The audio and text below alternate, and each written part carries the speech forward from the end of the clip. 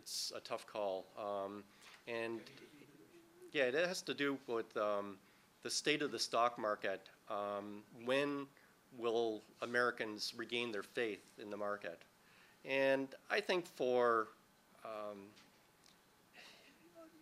we've seen very poor returns over 10 years.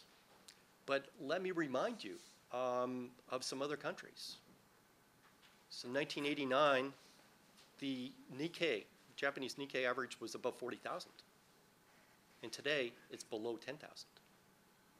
Think of the 20-year compound return. Negative returns for 20 years. Okay, the U.S. stock market generally, if you look at different slices of history, you're going to see a positive return. We actually asked the CFOs what they think the return is going to be over and above the 10-year government bond rate over the next 10 years. And actually, I think they're pretty equipped to answer that question because we've also found that 75% of them need to know that for the evaluation of projects. Right? So they use a capital asset pricing model. They need to know what the risk premium is on the stock market. So they've got an answer. And that answer is about 3% right now. So 3% over and above a 10-year bond yield. So the total return for the next 10 years, let's say 5.5%.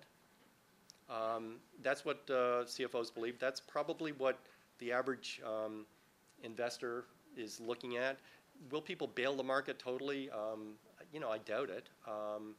Some people attempt to market time, and that's unfortunate. And unless it's your full-time job, it's really hard to deal with all of the information and make decisions in real time. Other people can do that very successfully, but it's their full-time job. So I think that you will still see a lot of equity exposure. People are not changing their pension allocations to no equity. And you think, really, think about this. What is the alternative? Are you going to put your money in long-term government bonds right now with interest rates so low? That's just massively risky in terms of a long-term investment. So no stocks, no bonds, you're not left with much. Okay, so what do you? And actually, a lot of firms have realized this and figured, well, what are we going to do? And one thing you can do is to buy real things. There's a lot of stuff that's out there, whether it's commodities or companies, things like that, things that can produce something real.